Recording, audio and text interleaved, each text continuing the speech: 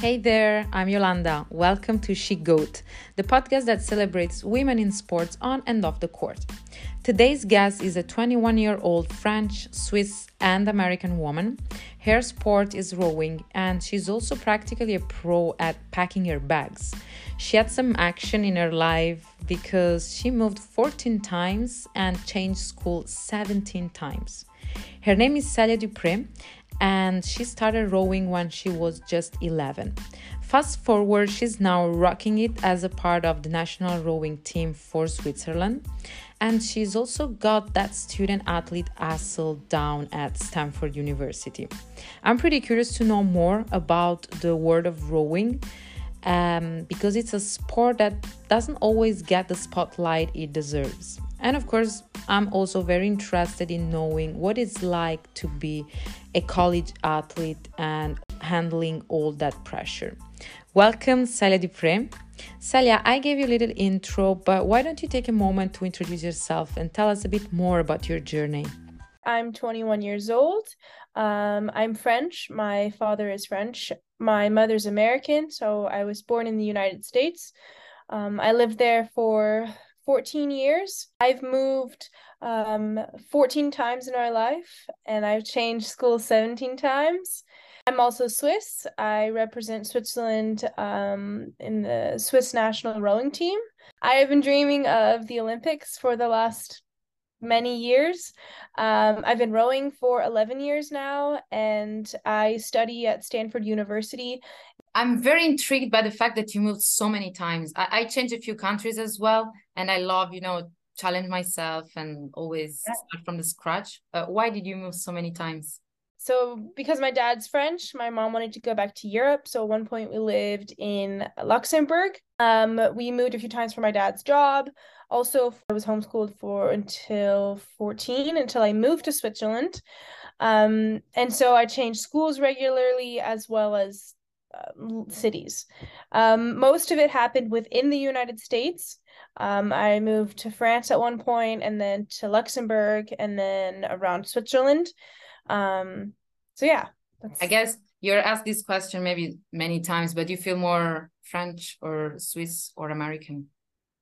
So I always thought that like home was the United States because that's where I was born and that's where I thought I was, American, and only American. I don't feel super connected to my French side just because I haven't lived there as much. Like I always belonged in the United States when I was there, but recently when I've gone back to study, I noticed that my place is Switzerland.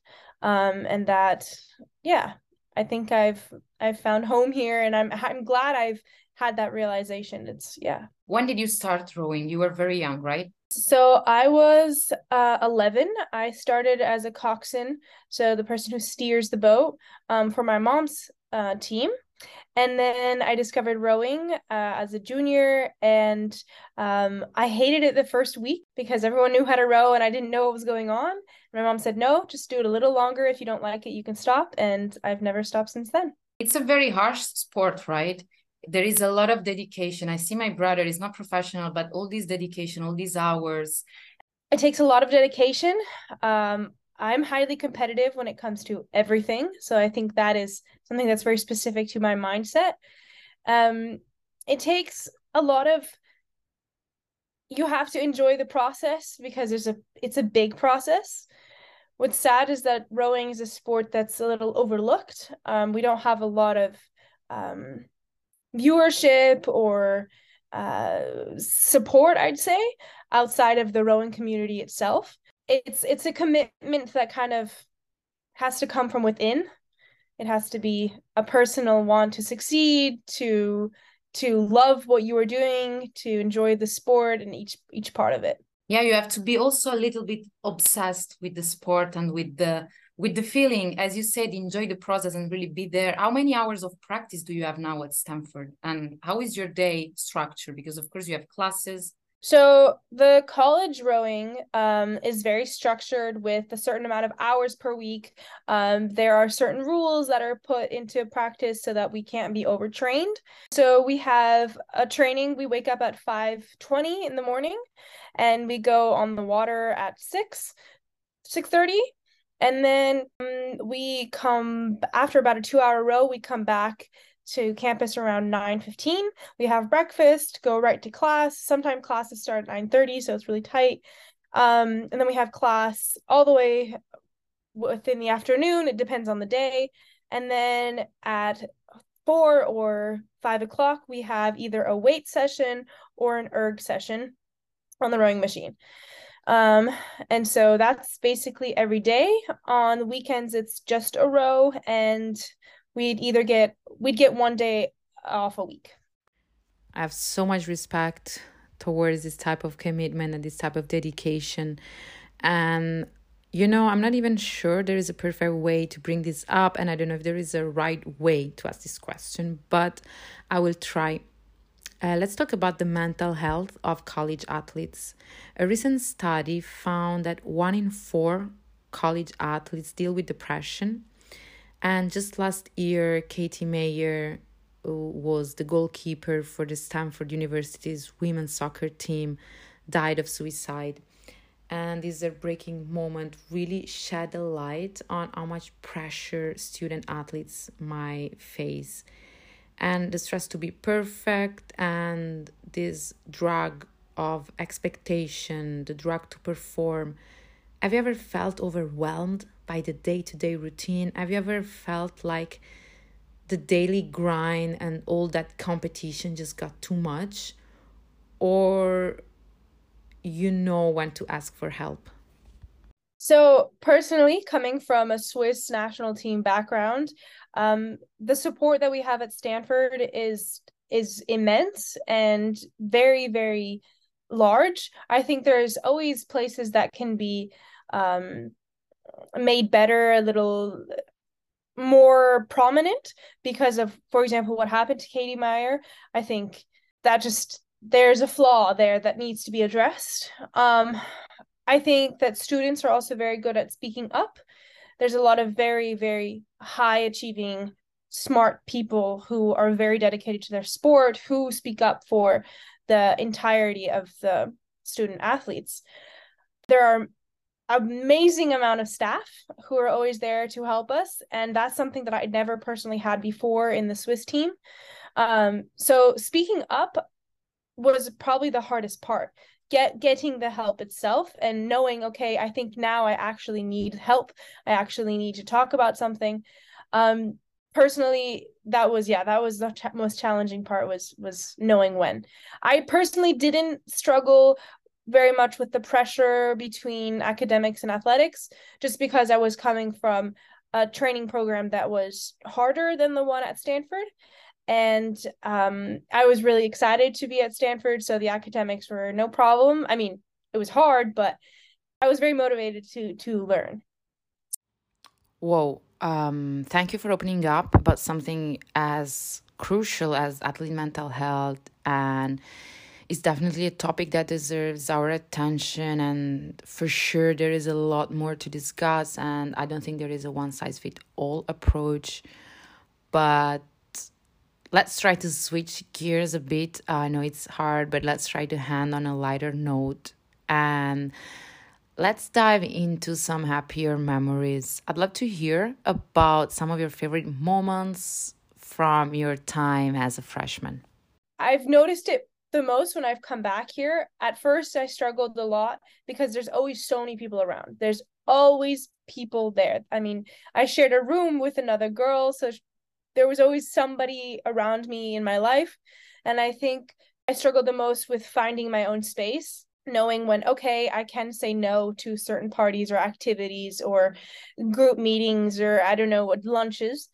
And then when I came back to Switzerland, I noticed that having such a big team in the US brought me a lot of athletic maturity, which was really refreshing. I didn't see it happen, but when I came back, I was like, oh, I feel like I have better tools to handle the obstacles I have now in a smaller team. And what's your relationship with the other person on the boat? Like, do you support each other? Are you also friends? Or do you have any specific pre-competition routine, anything that you do? Amazing is this team of 45, 46 girls. We all have one goal, is to win. All of us together want to achieve and want to win. And it takes every single person, even though only a few of those 46 might end up racing, it's all of us pushing each other that ends up making us strong. So of course there's competition, but it's always very respectful. Lots and lots of emotion because we are in such an amount of exertion and I guess pain, but it's not negative. It's not negative pain. It's something we enjoy. And before a race, we do have one ritual that we started doing this year in the 8, which was 3 breaths. Of course, we have the whole warm up, and we have our usual rowing warm up techniques, but that kind of changes within the team. But this year, in the boat I was sitting in, we had 3 breaths. So the coxswain would call each breath and tell us, okay, inhale, hold it for a second, and exhale at the start line of each race. It was very cool. I love this, and it reminds me of Coach Phil Jackson. He coached Michael Jordan and the Chicago Bulls in the late 80s, early 90s.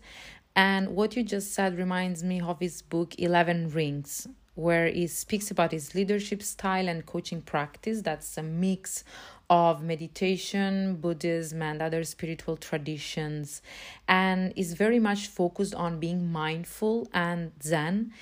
And so Phil Jackson, he always encouraged his players to practice meditation, even if it's only for a few minutes before or after practice, because it is very beneficial for their game. And in the book, he describes this one breath, one mind meditation. And it's very interesting, and because breathing together with the team, it becomes a sort of bonding activity. And when players meditate together, each breathing in and out together, it helps cultivate a sort of group consciousness and this feeling of interconnection with each other. And it gives the experience of what it's like to be in unison and in sync. Definitely. What's interesting is rowing is the only team sport that where we don't see each other's faces. We only see each other's backs. So it's a very not quiet because it's loud, but it's a lonely sport, I'd say. You don't see necessarily the emotion of the other person. You just see their backs, and the next person does. And so yeah, you have to tune out every other noise that's around you, all the other boats, and that starts on land before getting into the boat as well. It's focus in a tunnel. One of my coaches uses the metaphor, the analogy of a horse on a racetrack with the flippers, and that's the kind of that's the kind of mentality and view you need to have before a race. Is it's your job to do as best as you can in the moment, and I think that's really important. Some people get really nervous before races and are like, oh my gosh, what if I don't perform like I need to? But I think something that's really important to hold on to is that you are as prepared as you can be in that moment. And if you trust that you are going to do your best no matter what, because that is how you have done every single stroke, then you will succeed and you will give your 100%.